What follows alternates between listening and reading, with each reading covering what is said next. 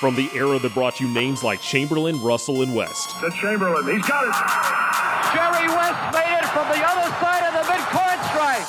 To the glory days of Magic and Kareem. And Magic Johnson is out there celebrating. Kareem Abdul-Jabbar is on the brink of an NBA all-time record. From a time where last-second shots were expected. Here comes Kobe from way outside. Got it! Oh, man! Gets it to LeBron for three for the win. Yes! LeBron James! And rings were handed out like candy. Here's Jordan. Yes! It is all over. The Chicago Bulls have won. It's Duncan Dynasty with your host, Garrett Bouguet, and it starts right now.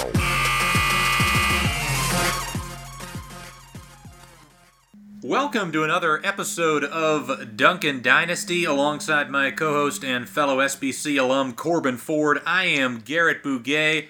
And we've got a very jam-packed episode to bring you today as we're going to be talking about both of the big-time games that occurred on Tuesday night, including Game 1 of the Eastern Conference Finals between the Heat and the Celtics, Game 7 between the Clippers and Nuggets, and then at the end of the episode we're also going to be previewing the Western Conference Finals, and of course that is Lakers versus Nuggets. But Corbin, let's start off with this Heat Celtics series.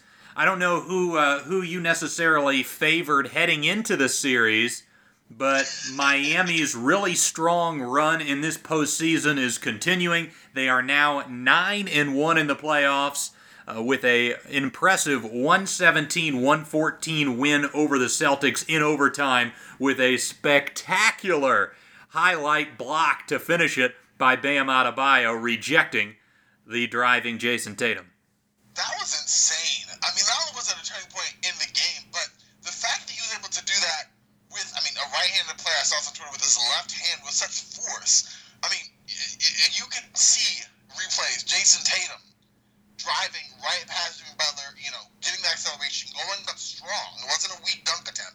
And Bam Adebayo just cleanly turning that away. Now, there's a lot of people going, this is one of the biggest blocks, ever in playoff history, all that craziness, which, come on, there was a big one, not just 4 years ago. But that being said, that was insane. This has to be the biggest moment of Adebayo's career, easily. Right, it's a pretty standard, help rotation. Tatum got going from just inside the three-point line, and it seemed like he was destined to try and finish at the rim. So, it's not that impressive just in terms of Bam being there, but it is impressive just in terms of like how it actually ended up happening and the flexibility, the dexterity of his wrist. It seemed like it bent back so far that I was afraid he was going to be injured on the play.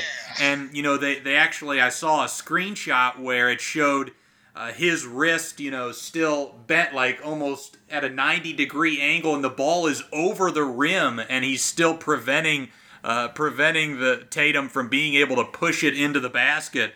Really impressive, but yes, as you rightfully mentioned, there's a play that's called the block for a reason. Exactly. Don't you forget it. Let's go. I get the moment and the excitement that comes with that. But let's not, like you said, it was a standard defensive play. It was a great defensive play. Great use of athleticism. The fact that he was able to block that dunk with the force, with his flexibility, and not get injured and cleanly turn that away. It was a perfect sense of timing, and you said dexterity, all of that.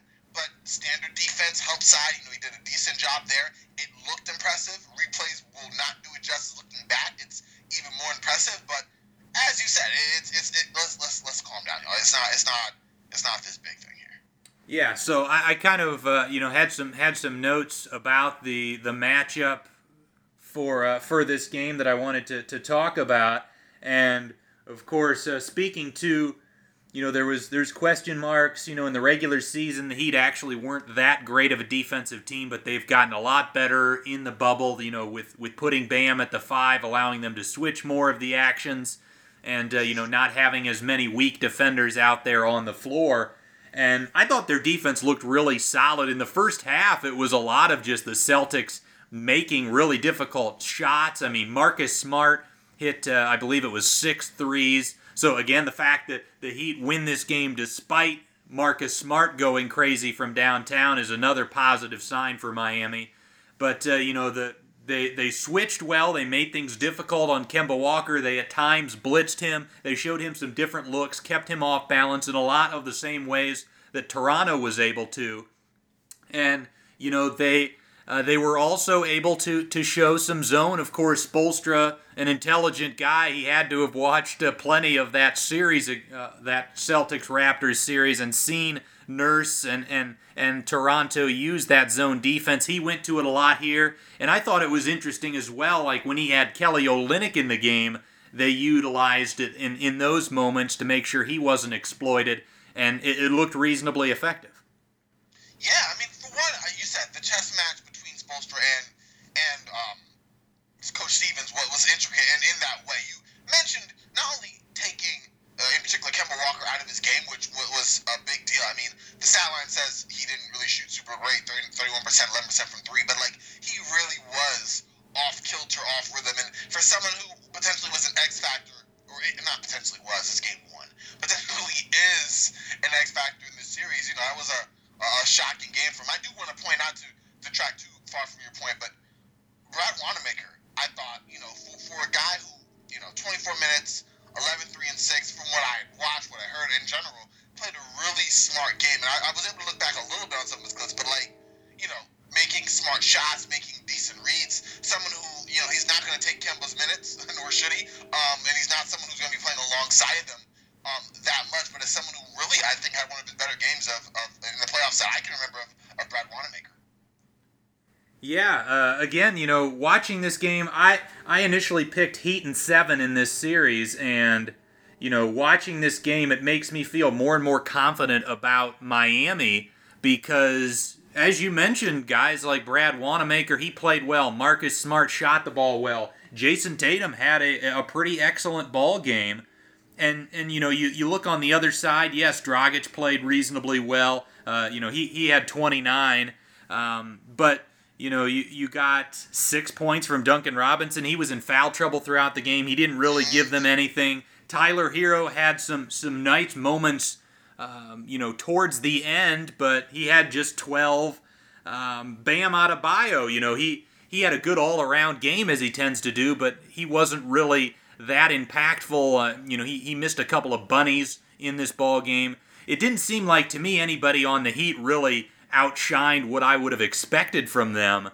And, again, speaking to Dragic, he looked a lot more comfortable attacking the Celtics bigs than like the likes of Lowry and Van Fleet did in that previous series. Those guys seem to really have a hard time getting around the likes of Tice and Williams, whereas Dragic, he seems to have a little bit of an extra gear right now. Oh, yeah. I mean, Dragic, this whole postseason, it really seems like the dude went to the fountain of youth, and in general, because he hasn't phased you out, but this Boston defense, as you mentioned, with guards before in both rounds, you mentioned Lowry and others, was stifling.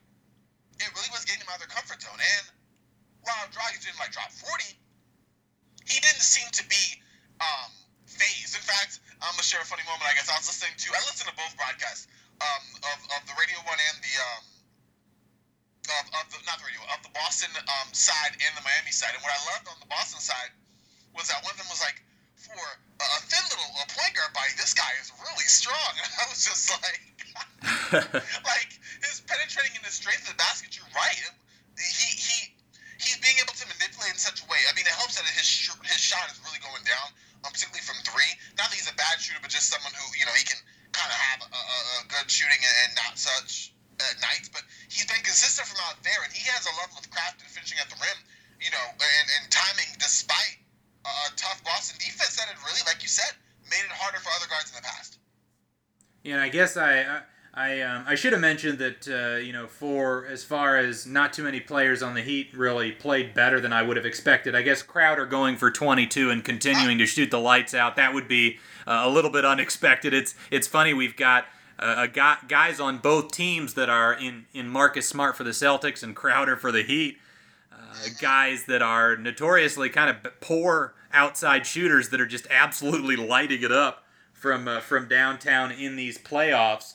But one thing, the one stretch in this ball game that I thought Miami really struggled and actually helped Boston get out to a double-digit lead heading into the fourth quarter was they took Dragic out of the game about halfway through the third quarter. They played that lineup where they've got, I believe it was Jimmy Butler, Olynyk, Kendrick Nunn, Tyler Hero, and Andre Iguodala. And frankly, those lineups that come in kind of near the end of the first and third quarters, those lineups just did not score well for Miami. And frankly, if Kendrick Nunn is not shooting the ball well in this series, I think Spoelstra needs to look at potentially throwing out Jones Jr. instead, because if you're not going to get offensive production from Nunn, you might as well get that extra athleticism and defense that Jones Jr. provides.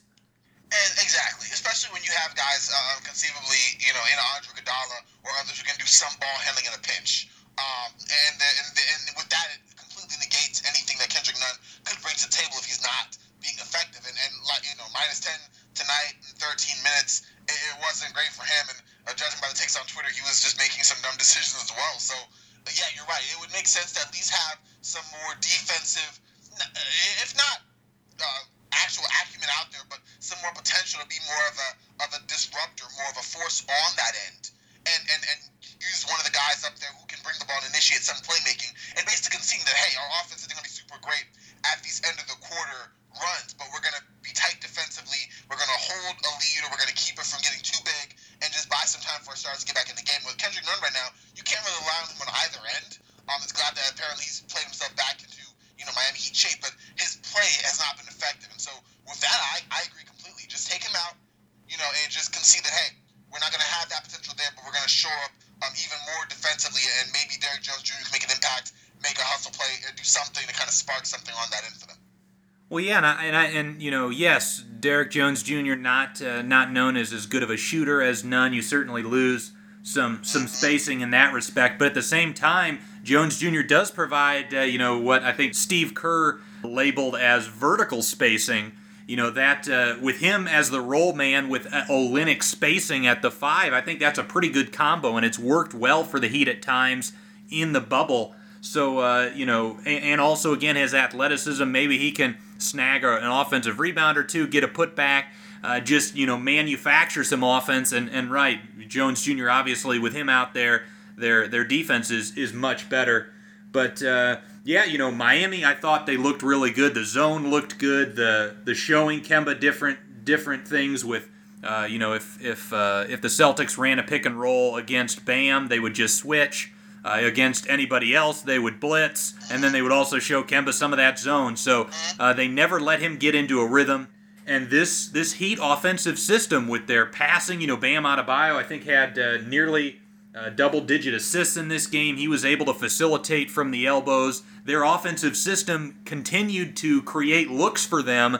And, again, speaking to what the Celtics just got out of facing the Raptors, where Toronto could not get anything easy, Miami is able, with their offensive system, similar to, what the Warriors were able to do during their run with their constant movement and playing with a big passer. They're creating offense, and getting some easy looks. Exactly. And, Coach Spoelstra mentioned this before, but it's about, teams being flexible, having that versatility. And Miami's one of the best at that right now. And you said it, getting playmaking through different guys. It's not really a conventional way, per se, but it's the same type of attributes needed to win a basketball game, coming from guys, where needed. You mentioned Bam being big on the passing game, obviously having multiple playmakers, with Dragic, with Jimmy Butler, even with Duncan Robinson not having a good game, the elements are there. And although I feel like Boston had their way throughout, Miami was tight and stayed in. I actually, for the record, you said Miami in 7. I think I did Boston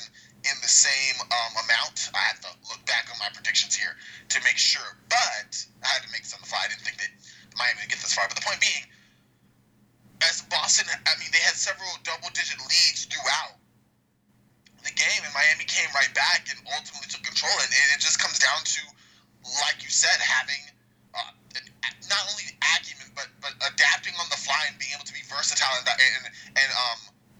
diverse in your offensive and defensive arsenal that can give you enough of an edge. And I think, this is Miami striking first blow. It's going to be a tit-for-tat match. I'm excited to see excited to rewatch all of this game one, but also to see where Coach Stevens can make adjustments, and when Gordon Hayward comes back, that will obviously be a whole other element added to Boston, but to kind of counteract some actions and some moves that Miami made this game. But this is going to be one of those very much, in my mind, like Boston versus Toronto, where it's a game of adjustments, a series of reactions, and we'll kind of see how the chess pieces move.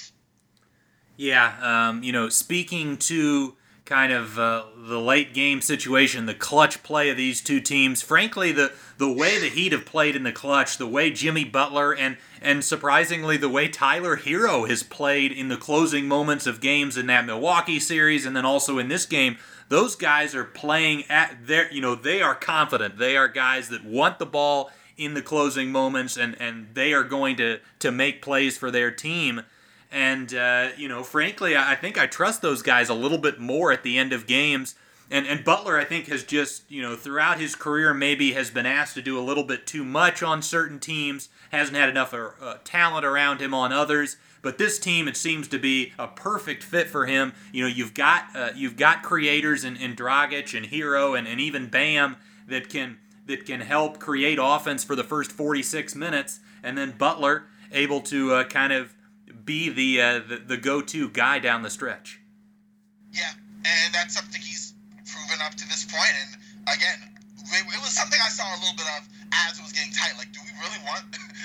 Does Boston really think that getting Miami in a tight game is going to work? Not only have they played so well in these situations, but you're right, Jimmy Butler has risen above time and again, not only throughout the playoffs, but just in general, as someone who can work so well with the Cats. I wouldn't say he's Miami's best player, but I don't think he's like in the mode I would think of a Kawhi or LeBron or something of that mode to do everything down the stretch, but he does everything needed when it's needed the most, and that's the most succinct way I can say that. And with Miami having that poise and confidence, not that Boston doesn't have, but Miami is literally built for this with the way that they play and who they're playing around. That's the difference, or that was the difference in this game one, and it honestly could very well be a factor throughout the duration of this series. Yeah, and I really do think that Boston is going to need Hayward to come back and make an impact off the bench at some point in this matchup. Without Hayward, I think I would probably pick Miami in 6. I assume he's going to be back at some point to at least give them 15 to 20 minutes, but he could make a big impact just having another guy that can space the floor and also create something for their offense. So that's going to be important. I had one other note, and you said that you were listening to a lot of this, so I don't know if you actually caught this play at the end of regulation, but the Celtics are down 1 right after Jimmy Butler hits this clutch 3 in the corner to put the Heat up. And on the out-of-bounds play, Kemba Walker is on the far side of the floor. He runs towards the ball, and he's being guarded by Derrick Jones Jr., and he pushes Jones Jr. into the screen, and Jones Jr. hits the screener, and the dunk champion is called for the personal, which is prior to the inbounds pass, so it gives the Celtics a free throw. It should have been an offensive foul on Walker, but instead the Celtics got a free throw, tied the game, and then they were able, because it was a tie game and they weren't down, they were able to take the last shot to either win or take it to overtime. But that was a play where I was just like, wow, if Miami loses this because of that call, that would be a rough way to end it for the officials. You know what? I did hear a little bit. I was on the Boston end on the end of the game, just because I remember the last second shot. That was a total waste of the time left. But anyway, I didn't see it. I'll have to check back and look back on that for sure. But yeah, I heard that the refs were a little bit involved, a little more to someone's liking to even get it into overtime in the first place. And I mean, the way you described it, that sounds ridiculous. Yeah, there was another call where Kemba just jumped into the body of a defender and got free throws, which that always frustrates me when they fall for that, where the offensive player is creating the contact. But nonetheless, I thought the team that played better, especially in that fourth quarter in overtime, ended up winning in the Heat. But Yeah, let's move on to the other game, which was the Game 7 between the Clippers and the Nuggets. And Corbin, I cannot believe I'm saying this, but the Clippers have been eliminated and the Denver Nuggets are in the Western Conference Finals. I am so pumped. I'm so pumped. I mean, just let me get out the way. I love Clippers Twitter is an interesting place. I mean, as you are, Garrett, on Basketball Junkie, I actually listened to like 4 or 5 different ones today. Clips Show, the Athletic NBA Show, Locked on Clippers, just to get their perspective on how they're feeling, a pulse on the Clippers fan base. You have some very educated basketball fans that are Clippers fans, great content, all of that. All that being said, having heard everything that I've heard all year, right? And yes, Laker fans have given pot shots and things too. I get it. Having seen all this happen, all the tweets about, just 2 more months until Kawhi's a champion again, and yada, yada, yada, and this and that, and as the Clippers series lose, y'all were all right. Y'all were all right. It was the Clippers series to lose, and they did it. And that's just what happened. And you know what? Again, I don't want to be, and I'm sure with you on, Garrett, it won't go that way, but so much of the dialogue concerning the Clippers and Nuggets series has been about what the Clippers did wrong. And yes, there was a lot of things there. But the Denver Nuggets really rose above and deserve a ton of credit. Not only in adjustments, but also in making the most of their opportunity, and really, just first and foremost, their resiliency in fighting back and not caving in a series that everyone wrote them out on after that 3-1 lead or 3-1 deficit. Right. Yeah. It takes a lot of things to happen for a 3-1 series lead to be blown, and yes, it usually is a combination of factors. One, the team that got out to the lead struggling a little bit, but then also it takes a tremendous effort to come back from that sort of a deficit. And yes, you're right. Denver deserves a ton of credit, but looking at this. The Clippers were up 50-38 with 4:36 to go in the second quarter. And I'm thinking, watching the game, I'm thinking, you know what, although Doc Rivers hasn't made any decisions over like who's getting minutes that I would have liked to have seen, I did see some actual schematic things that were positive. The Clippers were being much more aggressive, attacking the Denver's trapping defensive scheme. They were getting splits. They were slipping screens to create offense. They were rejecting screens to try to get into the paint and draw help.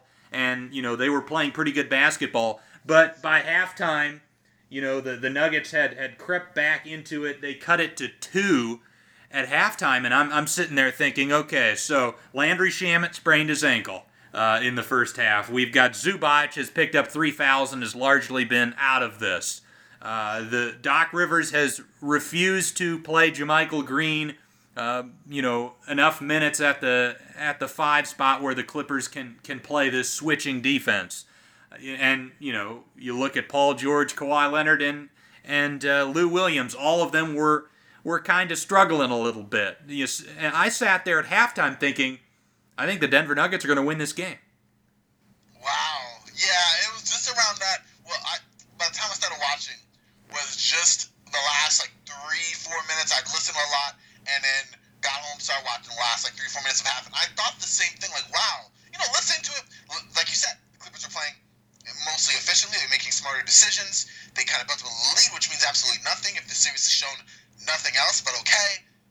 Right now, the poise and the confidence on their side, here we are. But the fact that the Nuggets stayed through in an unsettling way that made it go, wow, yeah, they might turn the tables. I will admit, I did not think that the Nuggets were going to run away with it until about midway through the third quarter.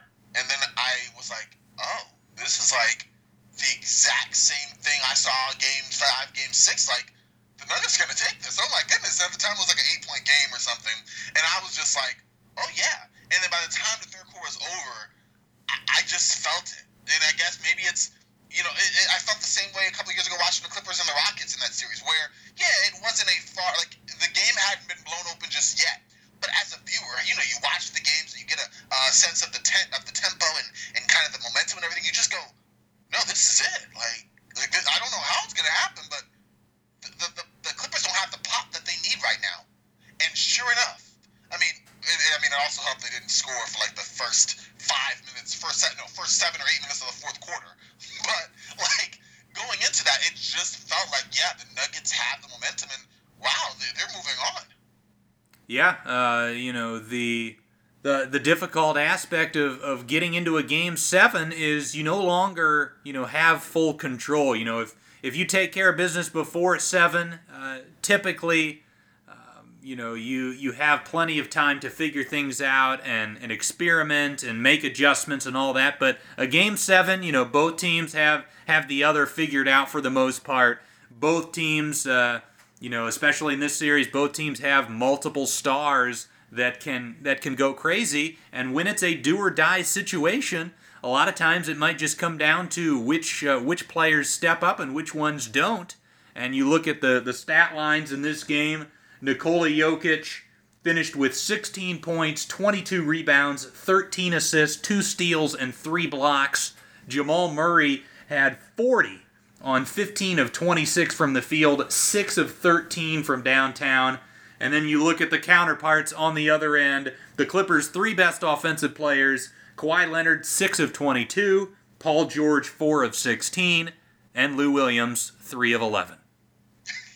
It was a shame. Like you said, they couldn't buy a bucket. And it's like as the game went along, especially in that late third or all of the fourth quarter, their aggressiveness in that end didn't happen. I don't even think Kawhi scored in the fourth, if I remember correctly. But they weren't driving to the basket at will. It was a lot of threes and a lot of misses, and it was like a switch had turned, and everything that was generating good shots for them and was getting them in a situation where they were getting some good momentum just went away from them. And you said it, those numbers don't lie. Lou Williams never had it together all series. He had a couple minutes in the waning minutes of Game 6 where he started to put together a couple baskets, but all playoffs, if you want, all series especially, he was just off. But Kawhi, that was they said the worst half he's had basically of his career, on that volume. Especially since he been the Kawhi that we know, one of the best players in the NBA. So that was shocking. And then, Paul George, playoff P, whatever you want to call it, had a, way off P, as they say. Yeah, well, and that's the other thing about a Game 7, especially in this environment where they're playing every other day. There's never multiple days off in between games. Fatigue can become a factor, and you talk about with the Clippers starting to surrender leads in Games 5 and 6, they started putting Kawhi more on Jamal Murray and, asking him to defend the Denver Nuggets, one of the Denver Nuggets' key offensive guys, and be your initiator and playmaker and scorer on the other end. It's asking a lot of him, and perhaps just fatigue got the best of Kawhi in this game. Certainly, people are going to criticize Kawhi, and probably rightfully so for this performance. This is the second, in my mind, this is the second Game 7 in his career where he's kind of laid an egg, including that 2015 Western Conference first round series against the Clippers, where he just didn't really show up. So certainly, Kawhi has a lot to answer for.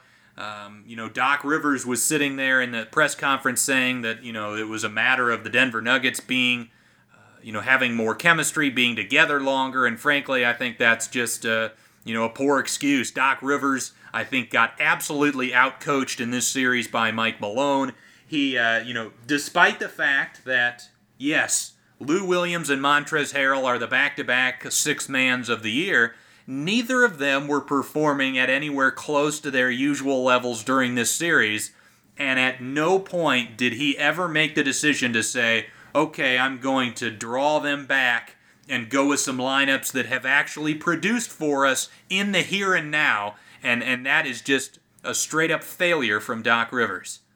The sad thing is it's one of a list of men, because you said that, and that's one big point. Hey, the guys who have helped me out, who've shown that, maybe I should go to that more. And the sad thing is, what you're going to end up getting is a lot of, we didn't have a healthy roster for less than 25 games, or, we were going through injuries and out of shape. And mind you, some very, very valid issues concerning, players like Montrezl Harrell and stuff outside the bubble that, you can't contextualize the impact that they may have had. But in general, just basic coaching, identifying the strengths and weaknesses of your players. You can say whatever you want. You've coached Montrezl Harrell for more than just this year. Montrezl Harrell didn't get any better defensively.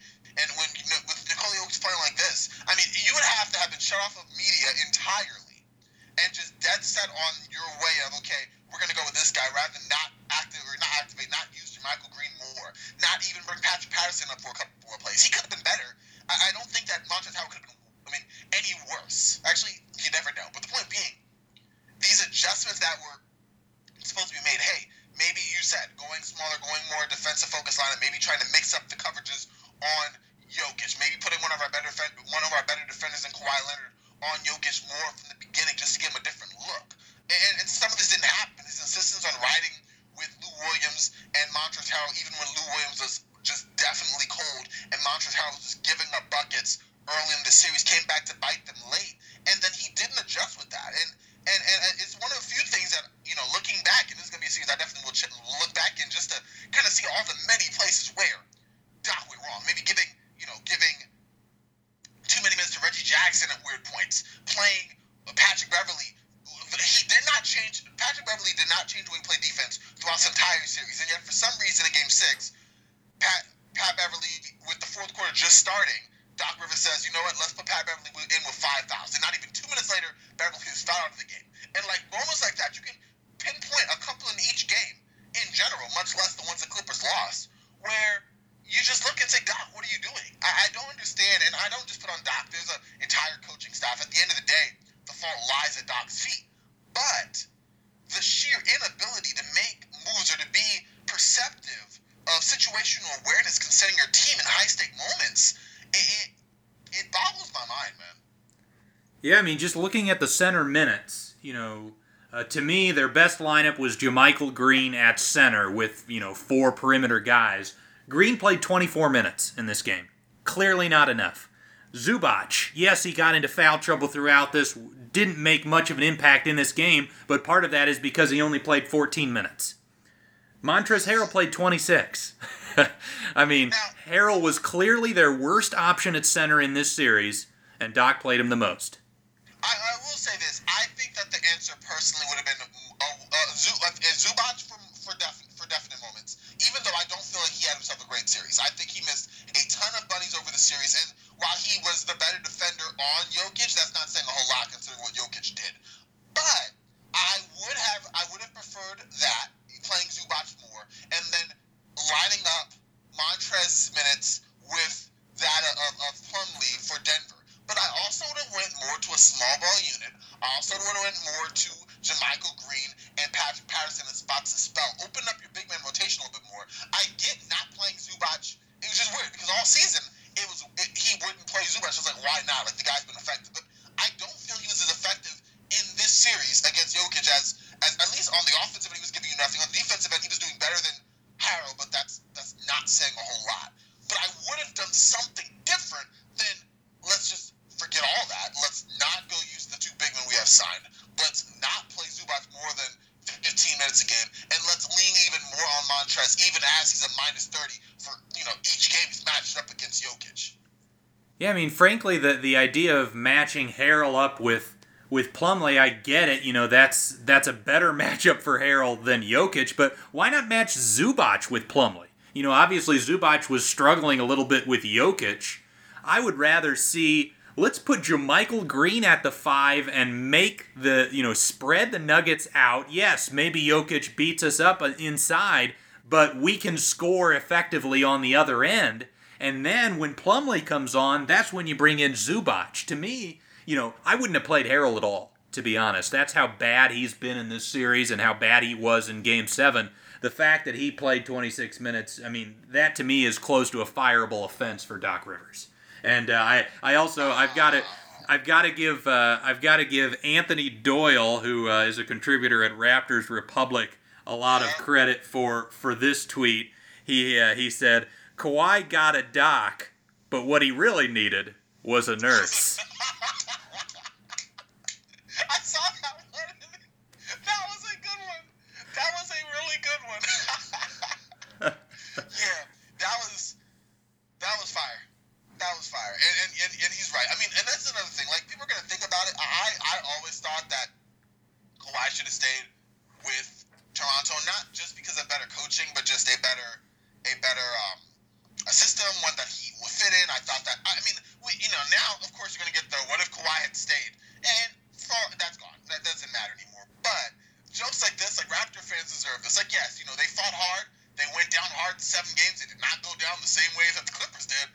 And at the end of the day, Kawhi built this team basically what he wanted to in terms of angling where he wanted to go, picking the partner he wanted to go with. I will never understand why LeBron and AD were just miffed in favor of Paul George and assorted, Clippers, but whatever. But that being said, this is the Clippers. This is one of the, and I saw this. I have to mention this. This is on Twitter too. But I think actually one of the NBA players said this, whether CJ McCollum or Dame Lillard. But basically, if you're a Clippers fan or a Clippers player, if you've been talking shut off your social media, take a much needed break because it is relentless. I'm done personally. If I see something, I retweet. I'm not the kind of person to go at people. It's at the end of the day, we're talking about basketball, and it's not come on, there's bigger things. But I'm not going to say that I don't get a certain measure of satisfaction on seeing this collapse as epic as it was, because I don't get it. They had some rough moments. We saw it second half, and we saw this repeat itself again and again. At no point, not only did Doc not make the adjustments, when as players do you say, okay, you know what? I'm going to try to do this. You know what I mean? Where's the leadership among players like Kawhi who have been there? Or even like Paul George who really hasn't, but it still has that stature of one where you go and say, hey, this is what we need to do. We need to have some pride and put this on the line. I did not see that. Did you see that? Garrett, did you see any, no, we're not going down like this. It was oh, well, we're down and all right, we'll take some threes. Oh, we brick those? Well, it was like they were playing each time they scored. Okay, how much time we have? And then it just seemed of desperation, all the while they were talking about having control. Yeah, I saw fight in them in the fourth quarter, especially again when they went to that lineup with JaMychal Green at the 5. They actually were defending really well for a few minutes there. Beverly was causing some issues, and that switching gave the Nuggets problems. But yeah, at a certain point, you've got to hit some shots, and it just seemed like the Clippers after. And again, with nobody going well, Kawhi Leonard's missing, Paul George is missing, Lou Williams is missing. At a certain point, when you just can't make a single shot, I think it's just human nature to feel a bit deflated. And I think we have to send good vibes out towards Billy Crystal because man, that guy's probably having a rough night tonight as the de facto Clippers fan. He's been going through it. I feel so bad. It sucks that, you don't have Halsey rooting for you, Oh, man. But, yeah, it's been a lot. This is horrible. Wow. And what makes this funny, this shows you that, if you look at Twitter, and this is just something random, but the Clippers were not well-liked at all by players, it does seem. Because you have all over the woodwork, James Ennis went in, Damian Lillard, CJ McCollum, the Lakers even, you had Jared Dudley, Rudy Gobert. People are coming out the woodwork just talking. Just all types of stuff. This is not really game-related, but it's hilarious. I don't think I've seen this. It's something else. Yeah, we haven't talked enough about the Nuggets, and again, we said at the outset, you got to give the Nuggets credit. Any 3-1 comeback, it takes a lot of mental fortitude, and this Nuggets team has certainly shown that, coming back from 3-1 on back-to-back occasions here. And the improvement defensively is it's unbelievable. We were talking on a podcast, I think we recorded after, Game 4 of that first round series, and you basically said, you thought it was over. You thought this Nuggets team was done. And wow, way to rub it back.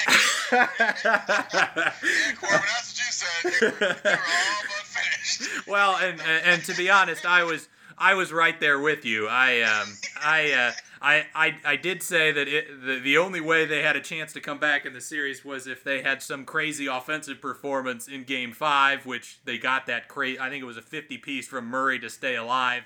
And then, if they were to get Gary Harris back, which he came back in Game 6. But, you talk about that team's defense in the first 4 games of that Utah series. It was some of the worst playoff defense, we had ever seen. And then by the end of that series, with Gary Harris in there, they had at least gotten to maybe, slightly below average, right? And then heading into the Clippers series, you're thinking, well, yeah, they've gotten back to about what their peak defensive level is, but slightly below average is not going to be good enough against the Clippers. But they took another leap in this series. And by the end of this series, I would say that they're playing, above average to good defense. Yeah. I don't know how exactly. Maybe just, it seems like the Nuggets rise to a whole nother level when their backs against the wall. But you're right, it went from a fast break Motorola, whatever the case may be, in that first round against Utah to a team that down the stretch against even more elite offensive talent in Paul George and Kawhi Leonard, in those guys, were able to become even more effective. It was very weird. You're right. Like, they somehow became competent, and some of that was effort related, but in particular Nikola Jokic, remember, he was being ripped in game 1, if I remember, of this series by Draymond Green on TNT, and he went from that to being someone that wasn't played off the floor, even on switches, which the Clippers advantageously went for, but was also doing the work on the offensive end, and you're right, like, I'm going to need to watch this another time to see exactly where, but in general, it was amazing to see how the Nuggets turned to a very stout defensive team, and some of that, I think, was just the inclusion of Gary Harris, because you cannot understate his impact on this team. Yes, shot making being a thing, but having someone who defensively, he's not a stopper, quote-unquote, but someone who will very much hold his own on that end and adds the collective defensive acumen of this team. Again, you didn't have that in round 1. It cannot be overstated in this round either.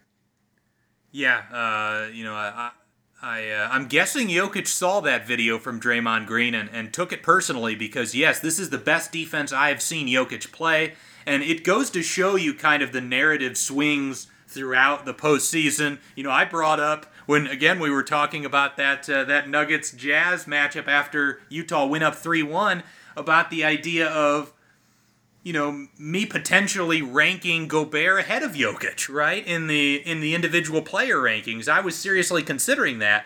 But then, you watch Jokic now and the defense he's playing, and of course, this is the 4th consecutive playoff series against various different coaches and teams and defenses that he has continued to just be the best offensive big in basketball. And all of a sudden you're thinking, well, now maybe Nikola Jokic is more like a top 5 player in the league. I like that coming out. Yeah, I was just talking to my friend about this. I was like, listen, I've for years, said that Nikola Jokic is the top 5 or top 10, whatever. I've said top 10 player, but I was not. You watch the games that are being played, but I can't say I was watching a lot of Nikola Jokic's games to really gain that appreciation. But watching every playoff game and seeing, it's like, no, like this guy. He's had moments here and there, whatever the case may be. This guy is very, very, very good. Like, in all concepts, yes, he's a great passer. But we've seen right now, he went from someone who I almost associated with Marc Gasol, and not in terms of similarities in their game, but guys who have offensive talent. And let's say Marc Gasol last year, not so much this year. But guys who have offensive talent but just seem reluctant to shoot at times, to someone who was like, okay, you put the ball in the basket, I'll put the ball in the basket.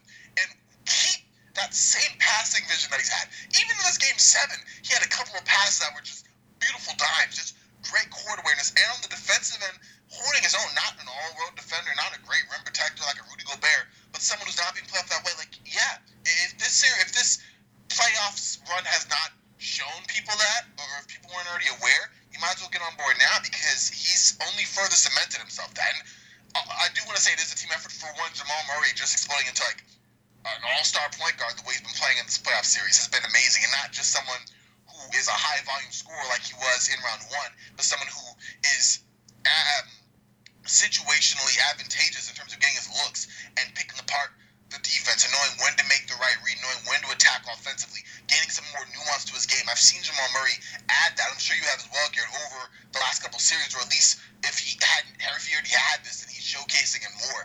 And that development's also huge, because you could have had gunslinger Jamal Murray throughout, but you also wouldn't have had an efficient 9 of 13 from him in Game 6, and then a 40-burger tonight in Game 7.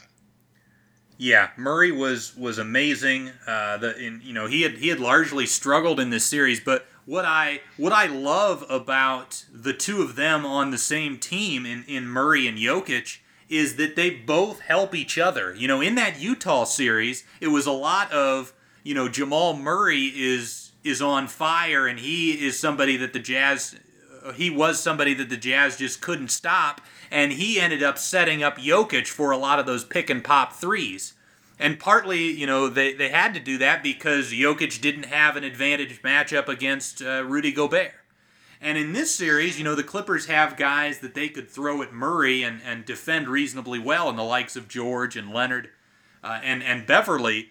And so in this series, it was the opposite, where the Clippers, when they would defend that pick and roll with Murray Jokic, traditionally Jokic was just picking them apart on that short roll. And so the Clippers eventually said, we can't allow Jokic to do that. So then they started to being forced into switching, which in this Game 7 opened up Murray to have that huge 25-point first half.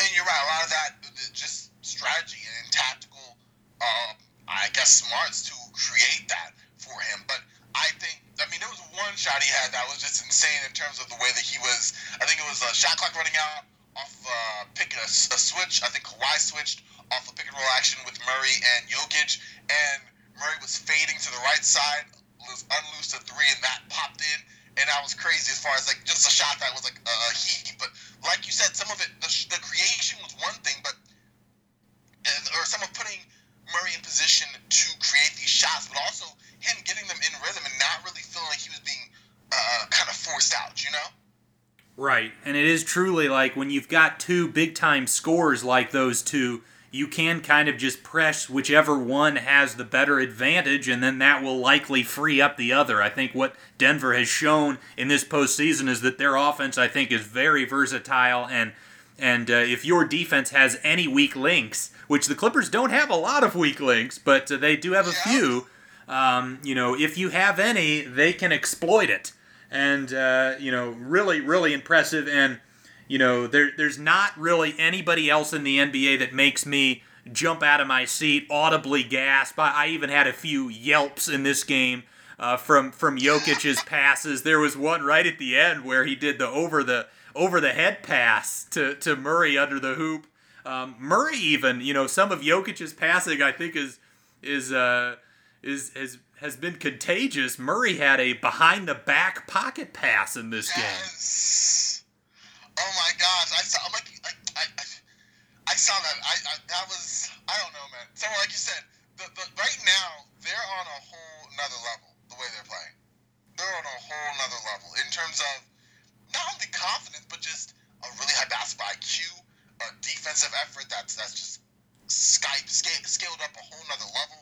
Shot making. This is something else. Seeing, right? Like, the Nuggets we already knew the Nuggets were a good team, but the confidence that you have, which I'm a big believer in that. I'm a big believer in momentum. You mentioned the dime that Murray dropped. There's been a few, and this is just in general, the team play. It was, it wasn't even just Jamal and Jokic, who had good games. Torrey Craig had his moments. Paul Millsap had his moments. Michael Porter Jr. had his moments. Monty Morris hit a big shot at the end of the third quarter, kind of give the Nuggets that little 8-point margin, but actually gave them a cushion that they wouldn't relinquish for the rest of the game. It's collectively this unit of people knowing their roles and others knowing, hey, we need to step up and ratchet this up a whole nother level. And I don't know. I like I said, I love a good underdog story, but the Nuggets are an underdog. Almost in name only, yes, they may not have as much talent, sheer talent-wise, as you would say the Clippers or the Lakers, if you were to line them all up. But they are not a slouch. They have one top 5 player for sure. One player is moving up the rankings just on his playoff performance alone, and a whole roster of guys who know what to do. And, it's manifesting itself in front of people right now. And again, I should reiterate with this Denver roster, these are all guys that are 26 years of age or under.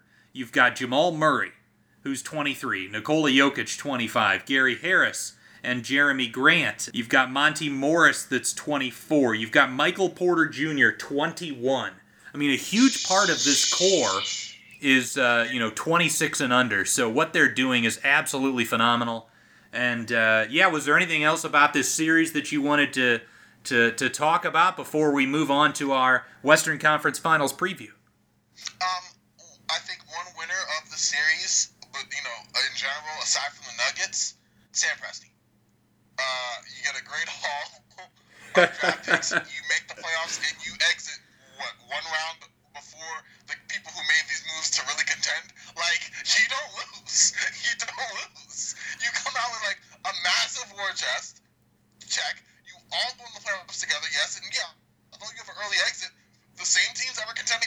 going right home right now. Like, I don't know. I think Sam Presti comes out as a winner on this. Well, and he was one Lou Dort 3 from advancing further than the... Exactly. How much fun would that have been? Like, it's. I think it just goes to show you sometimes. I mean, I don't know, man. I'm just so. That's all I had to say about it. I'm just so excited about all of this, but yeah, that's the unlikely winner. You know, Sam Presti, because you said it. That team contended and they got off, and that's, I guess, front office 101. Yeah. So let's move into the Denver Nuggets versus the Los Angeles Lakers series preview. The Lakers, of course, the 1 seed in the West, taking on the 3 seed Nuggets. And the first thing on my mind, obviously it's probably not going to be talked about much, given that yes, the Nuggets are celebrating tonight, they've got this test coming up in a terrific defense in the Los Angeles Lakers, but the Nuggets got Gary Harris back at the end of round 1. There was talk that Will Barton was on the mend and might return at the end of this series. Obviously, that didn't happen. But if the Nuggets were to get Barton back at some point in the Western Conference Finals, that's another huge boost, and that's another thing to speak to what this Nuggets team has accomplished. They've done this without a starter and arguably one of their top probably 4 or 5 players in Will Barton. It goes to what we were just talking about a minute before. Collectively, the team coming together and filling positions of need that they have by stepping up and ratcheting up the level of play. Because you're right, playing without a key starter who would have been a difference maker in this series that they just won against the Clippers in Will Barton, and fighting through and pushing through, because you have tremendous performances by a Michael Porter Jr. or Torrey Craig stepping up in select minutes and doing that, and the fact that they may get him back, that's another boost to a series, akin to like how they received a boost from getting Jamal Murray for this series. You mean Gary Harris? Oh, my fault. Gary Harris, my fault. Yeah. Thank you. Yeah, exactly. We're recording this late at night, so that's it's to be expected. But so yeah, obviously Barton, that'll be interesting. I haven't heard. Have you heard any news? Because I did hear some rumors that he was on the mend and that he might re-enter the bubble soon, but I haven't heard any updates beyond that. No, I heard just the same. Nothing as far as any progression in that area for him. So kind of a wait and see process, but like he's hopeful.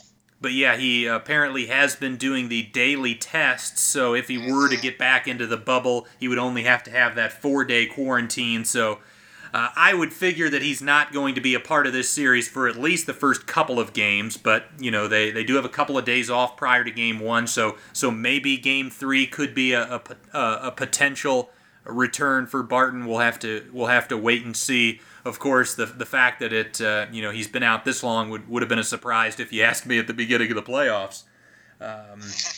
But the other big thing, speaking to the fact that in that Jazz series, it was the Jazz didn't have a match for Jamal Murray, and in the Clippers series, they didn't have a matchup for Jokic. It seems like this is going to be another series where maybe Jamal Murray is going to have to be the primary initiator, because I don't know about you, but I think Anthony Davis could do a decent Rudy Gobert impersonation in terms of trying to slow down Jokic's post-up game. Completely agree. I think it is going to be more like you said. Rudy Gobert is someone who, in my mind, could have and probably should have won, or at least received more consideration than he already did, even as Defensive Player of the Year. And you're right, having that impact on that end, especially if the Lakers do get smaller, which I think, having already kind of eased Davis into in last round against Houston, they should most definitely try it here and, starting out against Denver. I think that could be a very significant impact. You're not going against Zubac and Harrell in this round. So yeah, do you imagine the Lakers are gonna? I mean, they obviously had great success with it against the Rockets. Do you think they're gonna stick with these small lineups with Davis at the 5 and kind of toss away those McGee and Howard minutes again in this series? I certainly hope so. And also, I was just seeing on Twitter about an hour or so ago that in the Lakers, although they totally kind of won the matchup against Denver during the season, and the one game they lost to Denver, LeBron James didn't play. They were, I think, lineup that constitutes their small lineup. They're a plus 30. Not sure how much Vogel's looking at that lineup and everything, but I'm thinking that is when they play at their best. That's still a big lineup, but it's a versatile one. Probably one better suit to match up with the way the Nuggets play, and so that would be the hope. I could see them thinking, okay, we can put out our traditional lineup. I could definitely see the Lakers going that way, but I would hope they would adjust a lot faster if they were to do that. And I definitely think if they're trying to get off the right foot, they might start going small. Markieff Morris is giving the Lakers really good minutes, so keep him as a big alongside Davis, and then kind of work from there. And even if you play Howard and McGee some, don't play them a lot. You can probably get them in minutes in when Plumlee's in the game for the Nuggets and match it that way. Yeah, the other side of the coin though there is if you're relying on Davis primarily at the center position and as the matchup against Jokic, there's obviously foul trouble to factor into things. Jokic obviously really good at drawing fouls on his matchup, and the Lakers need Davis to play heavy minutes in this series. And so if you're asking Davis to guard Jokic the entire game, that is a bit of an issue. The other thing too is you talk about that two-man game, that Murray-Jokic pick and roll. How do you imagine, especially again if the Lakers are going more small, do you imagine they switch that action and put the likes of Davis on Murray? And my concern with that is if you do that, then all of a sudden Jokic now has a post-up advantage against whoever has switched on to him. That's going to be interesting, and I'm going to have to think that one through because you're right. And Jokic will definitely press that attack.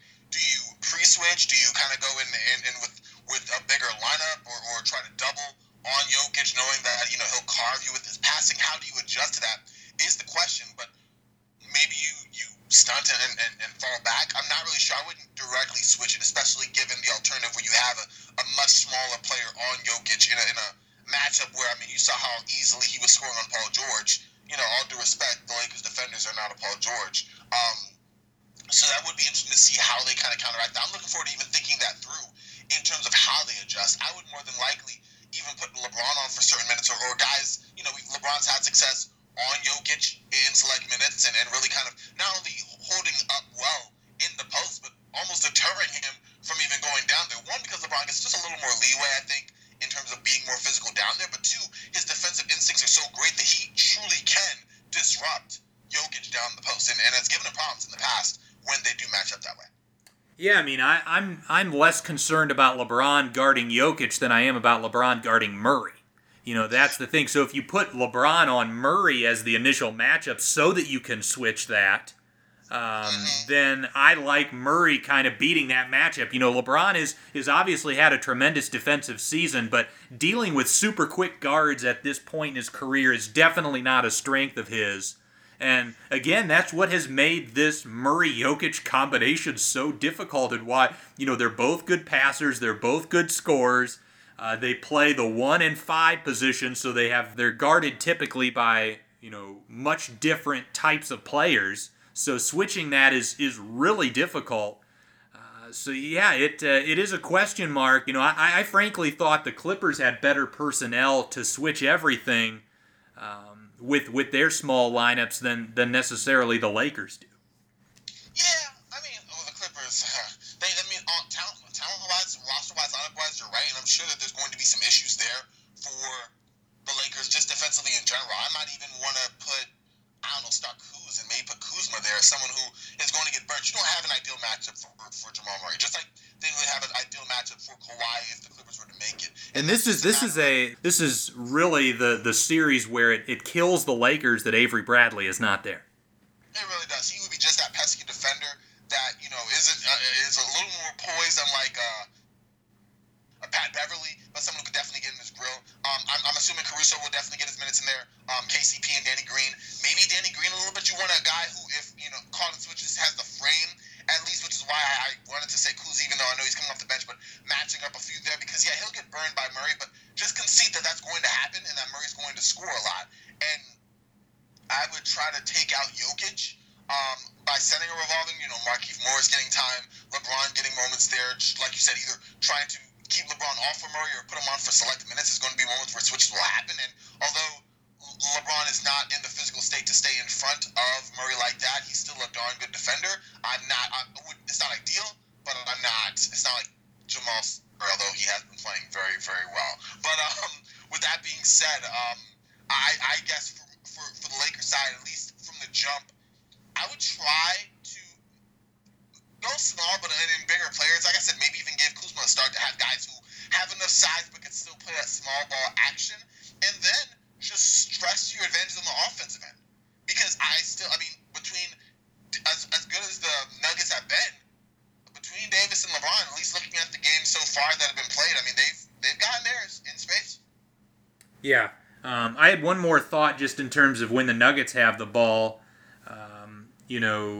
Obviously the Lakers, a tremendous defense, and they're very disciplined. They know when to help, who to help off of, so it's going to be crucial. The fact that the Nuggets won this series against the Clippers with Jeremy Grant, for the most part, not hitting shots is really interesting, because I think he is going to have to hit shots against the Lakers, because I think the Lakers will, even more so if they notice a guy is struggling, will leave him and really try to clog things up, especially in that two-man game with Murray and Jokic. So it's going to be important for these other guys, for Denver to knock down outside shots, and that's another reason why the potential presence of Barton, another really good catch-and-shoot guy, could be vital.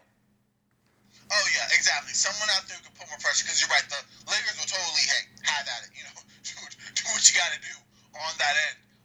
And if they're not making shots, then that could be an issue for the Nuggets on their end, because that's possession where if the Lakers, especially if they do go, more with the size that they have, they can gobble those rebounds and really control the game, play more at the Lakers' pace. But if you do have guys out there who are shot makers, or even guys like Barton who are shot makers and can, create their own shots, and add some more offensive diversification there, that can prove to be a little more of a headache for the Lakers, who, even though the Lakers are extremely locked in, they just went through a pretty interesting round themselves with the Rockets, who, although weren't playing well, still had the best offensive player currently, I'd say, in the NBA.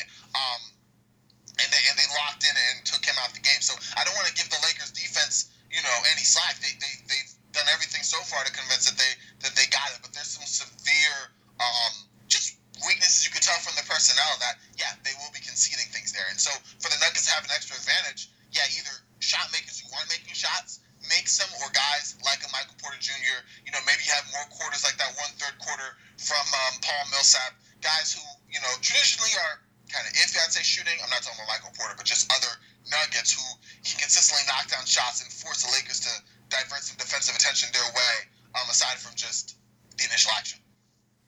Yeah, it's gonna be vital, and I really like how Jeremy Grant's shot looks. He just wasn't getting any to go, but he shot the lights out in that Jazz series. Michael Porter Jr., his improved defensive play has been huge. He's actually been trusted now by Mike Malone, and he obviously brings some really good floor spacing. Monte Morris, a capable shooter as well. So this Nuggets offense is really, really difficult to stop, and it's going to be a fascinating battle between one of the better offenses in the NBA playoffs versus the best defense in the NBA playoffs in the Lakers. But speaking and talking about the other end of the floor, when the Lakers have the basketball, one thing that's been really impressive, and one of the main reasons why the Nuggets have improved so much defensively over these last couple of rounds, is their interior defense. In this Game 7 against the Clippers, Kawhi Leonard took 0 free throws. Paul George took 1 free throw. They have really done a much better job with their size. They've got the likes of Millsap and Grant and Porter Jr. They've always got one or two of those guys out there, plus a center. So they've always got a lot of size on the floor, and they've done a much better job of, kind of blocking off the rim, preventing teams from living at the line. And that's something that the Lakers rely so heavily on. So that improved interior defense for the Nuggets, that's certainly going to be put to the test in this matchup. I was going to say, it is something that we'll definitely have to keep it up for certain. and you'll see a lot more of, hey, if the Clippers are playing into their hands a little bit, or if this is the real deal in terms of how the Nuggets are playing moving forward defensively. Because you're right, with LeBron James at the helm, he's at least it's less characteristic for him to start receding from going to the basket. Anthony Davis will get his points in the basket. He'll start off with the mid-range a lot, but the Lakers will be forcing a lot of action to the rim. And unlike the Clippers in this game, they won't stop doing that later in the game. They will continue to attack relentlessly. So the pressure will be on the Nuggets to continue to keep their defense up. And if this is how they play now, that's great. And they will have a really good chance of really kind of staying in front of the Lakers and making it challenging for them. If not, then, they'll be getting into foul trouble fairly quickly. But, there's going to be a lot of pressure on that to see if that newfound defensive acumen, particularly in the paint area, is legit. Well, and the other thing that's fascinating about this matchup, too, is Denver, of course, likes to blitz those, all pick-and-roll actions for the most part, and doing that against LeBron James is a scary proposition because, yes, he's one of the greatest passers in the history of the sport. But at the same time, there is an element of, if you look at the Nuggets roster, yes, they've got Millsap, they've got Grant, they've got some guys that they can throw at LeBron, but, you don't really like any of them in a one-on-one matchup. And, of course, that LeBron-Davis pick-and-roll, if LeBron has got a head of steam and Davis is the lob threat, that's tough to stop. But if the Nuggets, continue to blitz those actions, they can kind of take that lob play, they can basically take that lob play away. And then it comes down to LeBron is going to find open shooters, and can those guys actually hit those shots? It's going to come down to that for sure. Although I will say, as far as the LeBron's defenders, I'm not losing sleep on any one of those guys on LeBron. I think the pressure's on him. I think maybe of anyone that LeBron's had, this is probably the weaker defense that he's going to have on him, aside from Portland with Gary Trent Jr. and Carmelo on them. And even I thought Carmelo and Gary Trent, for all that it was good for, did a lot to stop him. I think LeBron will pretty easily get his in this round. I think between Millsap being a little too slow, Gary Harris and others being just a little too small, and Porter Jr. not only just being kind of inept defensively, but also just totally outmatched, I don't see either putting up a really good challenge to LeBron. But with that being said, whether or not LeBron scores 50 a game or not, a lot of pressure will be on the Lakers shooters to cash in their open looks and make Denver pay, and that will go down to Danny Green, to Alex Caruso. Markieff Morris as a big was hot last round. Rajon Rondo was hot last round. They're going to be counted on to continue that shooting. LeBron himself, AD when applicable. These guys are going to have to make their outside jumpers not only to keep space out, but also to relieve some pressure from LeBron. He's going to have it in general, and being able to work in a cramped paint is nothing new for LeBron. He'll be able to do that, but if you got guys like Danny Green who've just been awful in the bubble, starting to warm up a little bit better against Houston toward the latter games, continue to make some shots, that will open up a whole world of opportunities for the Lakers to really get going. And once those shots are going in, then LeBron can get it easier. Then that pick and roll game might start to work itself again, because you're right, Denver does have some elements defensively that can, not completely stop it, but definitely stifle it at times. And then the machine can continue humming. That is the Lakers' offense when engaged. But it'll basically seem, like you said, how the Lakers are going to run this. Because looking through their last wins over the Nuggets, Dwight Howard had big games in both of them. Well, a huge game in the first one, not so much in the other one, but he got minutes. So did JaVale McGee. Although they both were held under 20, they still got some time. So we'll have to see if Coach Vogel is going to make adjustments based off what he did against Houston, or if he's going to look at it against the way that he's played Denver in the past. Because Denver right now, they're fine too. They may be the same roster on paper, but the play styles and where they're going, as far as Denver is concerned, is totally different. Corbin, I think we both actually missed the when we said that this isn't going to be, the Nuggets don't have a great matchup against LeBron. We both forgot that maybe they've got the greatest matchup of all, and that is, and we saw it in this series against the Clippers.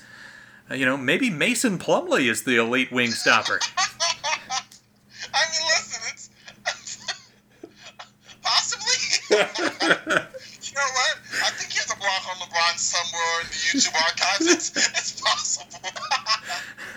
Yeah, they threw him on Kawhi for a few possessions, and I'm like, all right, that's something. But no, I don't think you're giving Millsap enough credit. I know he's not quite as good of a defender and not quite as athletic and quick as he was, but neither is LeBron. You know, I think LeBron struggles now more with guys that can match his strength and can read his moves and are just solid, savvy defenders, and I think Millsap is that. So, frankly, I like Millsap more than anybody that Houston threw at him in the last round.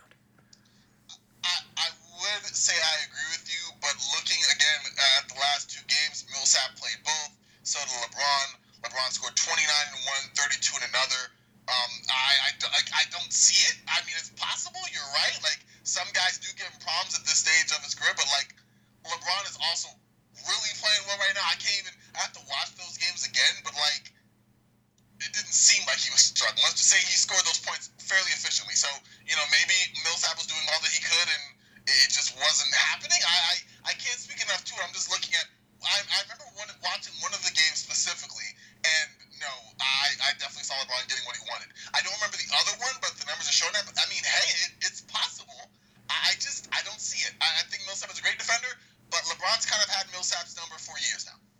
Well, yeah, I am in no way suggesting that Millsap is going to really, like, shut down LeBron. Nobody shuts down LeBron. The guy is going to put up numbers, and he's going to do it efficiently. He's done it throughout, for the last 10 years, no matter who has defended him. Even Andre Iguodala, they raved about his defense in the finals appearances against LeBron, but frankly, LeBron still put up incredible numbers against him. I just think that with the way Denver plays, with the fact that they trap, they'll try to get the ball out of LeBron's hands, and the fact that they have size, they're going to try and build a wall around the rim. I don't think it's just going to be free sledding for LeBron like it was for, some of that Houston series after the Rockets seemed to give up after they lost or after they went down 2-1. But no, LeBron is going to do well. It's just a matter of, for Denver, is can they slow the Lakers down enough that their offense can win them the series? I mean, I don't think so. Let me ask you this. So, if this series really does come down to the Nuggets can't stop AD and LeBron, so they send a bunch of help, and same on the other end, the Lakers can't stop Jokic and Murray, so they send a lot of help. What set of role players do you trust more to hit those shots and to make plays? Do you trust the Rondo, Caruso, Green, KCP, Markieff Morris group? Or do you trust the Gary Harris, Paul Millsap, Jeremy Grant, Monty Morris, and Michael Porter Jr. group? So that's interesting, because ideally, they both have pros and cons to both sides. As weird as it is to say, because the Nuggets, here's the thing. The Nuggets played so well in this series, I almost want to go to them, even if I think it's going to be more recency bias, because I just watched them, because the Lakers role players totally handled their business and dispatched Houston way earlier. So I don't know if I should slight them, even though historically speaking, Rondo, Morris, I don't know. If I'm going to put each one down by because what I'm really looking at this point is either who was more hot recently or who has a better playoff, what is the word I'm looking for, resume overboard that you can say, okay, I look at this side more than this. You know what I mean? Ideally, I would take Michael Porter Jr. out of any of them as the best shooter. But in general, the Lakers looked in tune. They looked, and mind you, that series was over. It feels like 2 weeks ago. That I don't they just took care of business. They made their shots. So do I expect that to continue on? I can no longer suppose that they would do that any more than I would suppose that the Nuggets can keep on this hot shooting on their end either. So it's weird. I think for me, I'm not even really looking at the role players. I'm almost doing the exact same thing, and I kind of feel bad about doing it, as I did with Clippers versus Nuggets, where I'm looking at the better players and thinking that they make the difference, because the role players can go back and forth. I think I'm a big believer in playoff Rondo, even though there's been a lot of jokes and a lot of stuff on that regard. The dude has definitely been a game changer since he's been playing in the playoffs this year. That's just been a simple fact, aside from that game one dud, in his first game back. So aside from him, Alex Caruso has been making his shots more so, but he was part of the same struggle of a Lakers team that wasn't able to buy a bucket, as the season wound down. So I'm going to give an intricate non-answer on that one. Because I'm talking myself in, I'm talking myself out.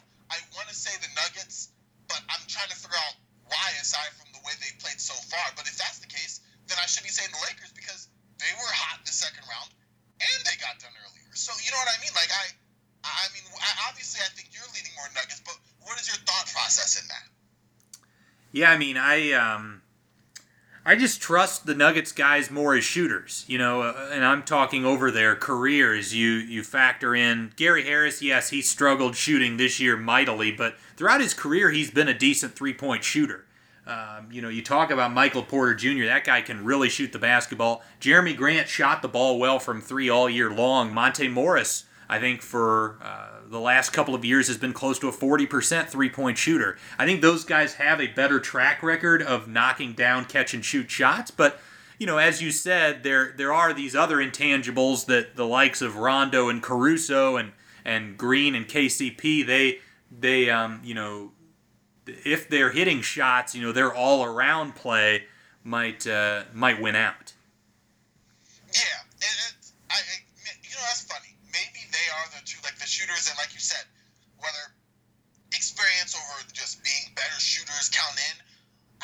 What is the bigger factor? I'm again ask you this. What do you think? I mean, are we both agreeing that the stars are maybe a bigger factor? AD, LeBron, Jamal Murray, Nikola Jokic, or are we thinking that obviously the X factor is the bench and who steps up? Are we certain that we're going to get what we're expecting from these two, or from those stars, respectively for each team? Yeah, that's an interesting question. Obviously Davis feasted on the Rockets because they put zero size on him. That's going to change in this series. So Davis is not just going to be able to turn and shoot over the top, and he seemed very comfortable doing that in the last round. But, I think it's very obvious that I trust LeBron more than anyone in this series, but frankly, I trust Jokic more than I trust Davis in this series. It's funny, I completely agree with you. I mean, Jokic has just played so well. He's shown so much poise. I mean, he got through the pressure cooker of the Clippers. I mean, Anthony Davis struggled against that in the regular season, much less the spray show the Clippers showed, in the last couple rounds. Even while having Harrell on them, there were double teams. He was being hacked, and he was still just methodically picking apart the defense. Like, I definitely do say, like, LeBron is head and shoulders for me above anyone else on this series, but after that, Nikola Jokic is not right there, but he's literally the next person. And, you've got to give some credit to Murray, the fact that, he had such an amazing first-round series, and then it looked like, maybe the Clippers kind of have his number, but the fact that he got through that and then had this brilliant Game 7, the guy has been through the playoff crucible, and he has passed, in my opinion, at this point. Yeah, he's flying colors. Like, I think there's no other player aside from maybe Jamal Murray, and honestly, I maybe crazily had, me with high usage shooting point combo guards. I had a higher view of Jamal Murray, I think, in terms of what I thought he was. Like, yes, Nikola Jokic was a top 10-15 player in general, just because of a basketball fan, I accept that. But I was high on Murray, that even though he has performed so much better, being able to see Jokic in the variety of environments. First you go against Rudy Gobert, then you go against the Clippers, and still just be as monstrous and dominant as he is, yeah, he's made major inroads for me. Yeah, I mean, the fact that he's gone through, the Nuggets have been tested against really good coaches and the likes of Greg Popovich and Doc Rivers. Jokic has been tested against the defensive player of the year in Rudy Gobert. He's been tested against smaller teams like the Clippers. There really is, every single possible variable has been thrown at Jokic, and he has been incredible. So, yeah, it's amazing to say that I'm actually thinking about it. I mean, when it's all said and done, I'm going to take LeBron and AD over Jokic and Murray any day of the week. But the fact that I'm even slightly considering it is a testament to how good these Denver guys have been. Yeah, that's true. I mean, they've performed, they've shown out, and all credit goes to them. We can't say it enough. You said it at the onset of this. I said it as well. All credit goes to Denver for not only showing the mental fortitude and resiliency needed to overcome adversity twice. And yes, you need to get yourself in those holes both times. But you fought over there, you fought back, and you climbed the hurdle. But also, you have performed above expectations and continue those performances as a team. And that right there, I mean, that, again, this is even more, like you said, the way that they've played, plus the youth of this roster, they're going to be a problem for years to come, whether or not this is the end for them in the Western Conference Finals. Well, and, speaking to the star matchup, if you went into that series with the Clippers and said, yeah, I'll take Jokic Murray over Kawhi Leonard and Paul George, everyone would have laughed you out the building. Yeah. And we just watched a series where Nikola Jokic was the best player in the series, and Jamal Murray was better than Paul George. Yeah. So again, not saying they're going to outplay the Lakers. I wouldn't predict it, but this has been a crazy postseason so far. It has. I think a couple people already said bubble basketball, man. It's something different. Yeah. So, should we do predictions? Do you want to do predictions? You know what? I feel you're gonna throw it back in my face 2 days from now. No, I'm playing. You know what? Let's do it. I like being able to kind of measure what I'm thinking, where you're at, and we can kind of discuss how close we were, whatever the case may be. Let's do it. All right. Well, I'm going to let you go first. Oh, wow. Okay. Lakers in 6. I think the Nuggets are too good to dispatch. I don't see a sweep happening. Although I'm starting to see some of that on Twitter. That's a little premature for me. I don't see the Nuggets, although I wouldn't be surprised if they did. I just think LeBron's a little bit of a different tier, experience-wise and player-wise, than a Kawhi Leonard or a Paul George or anyone the Nuggets have ran into so far. A lot of it will go down to the Lakers role players playing as they did last round and making shots. But I trust the LeBron James-led team at the end of the day, and I thought the only team that can stand in their way were the Clippers, and they're already gone. So, Lakers in 6. I'm going to agree with you and go Lakers in 6 as well. But to be honest, I'm closer to Lakers in 7 than I am to Lakers in 5. I can get with that. Yeah. I think the big differentiator between the Lakers stars and the Clippers stars is the Clippers stars are heavily dependent on the outside shots falling, and the Lakers stars are not.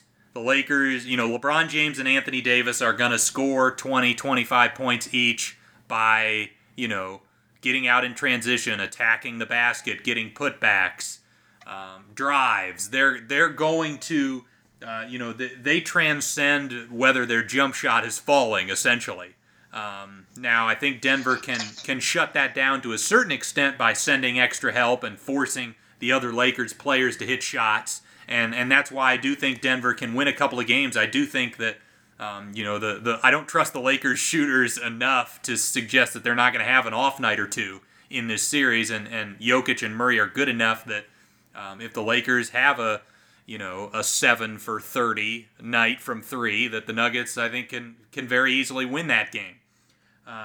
But the fact that LeBron and AD are going to, neither of them are going to have close to a night that Kawhi Leonard or Paul George just had, and the fact that I trust Frank Vogel to put out defensive lineups that's going to get production. They're not going to, he's not going to throw out the traditional centers if they're getting killed. He's going to take them out if need be. And frankly, yeah, it's, again, speaking to all the craziness in this bubble, the fact that I trust Frank Vogel more than I trust Doc Rivers at this point is another testament to just how insane things have been since this all started. Yeah, I mean, put some respect on Frank's name. That's all I got to say. No, while Doc, is definitely the more, established coach, more of a pedigree to him. Frank Vogel has quietly made all the right moves, minor hiccups here and there for the Lakers, knows what to do, and you have a team that is well coached. And Vogel has shown that throughout the year, making the right move, going downsizing, to match up with Houston. Like you said, I'm sure he'll make the right adjustments to match with Denver. And in general, Vogel has done, he's not known as thought of the coach of the year or anything like that, but he's been a very, very, and as he is, a very good coach. Well, now that we've picked the Lakers, obviously the Nuggets are going to be in the NBA Finals, and Congratulations, Denver. No, Corbin, this was a heck of a lot of fun. It was good to dive deep on some NBA topics again, and thank you again for your time as always. And yeah, we'll be doing this again soon, and yeah, we'll have to schedule a dual League Pass radio here soon. Yes, I'm so excited. Hey, as always, Garrett, it's a pleasure every time coming on with you, man. So thank you. That's all. I just feel like thank you. Thanks so much for listening to Duncan Dynasty. Please, if you can, if you have a moment, go to iTunes and give us a rating and review, preferably 5 stars. And if you could give any thoughts about what you like about the show, that would be much appreciated. We are also on Spotify, so you can give us a rating on there as well. If you'd like to find some other content outside of this podcast, you can find me on Twitter at Garrett Bugay. That's GarrettBugay. I will be tweeting various NBA thoughts as well as some thoughts on some other interests of mine, including soccer and film and television. So if you're looking for some of my takes throughout the course of the week, you can find me there. You can find my co-host Corbin Ford on Twitter at CorbinNBA. That's CORBANNBA. So he does a good job on Twitter as well. He's very active. I'm also doing some work as a contributor for Rip City Project, which does all things Blazers. So if you're looking for some written content, you can check those websites out. Corbin also does his own pod on the side called NBA Today. He does some fun work over there, so please, I encourage you to check that out. But thanks so much again for listening, and have a great rest of your day.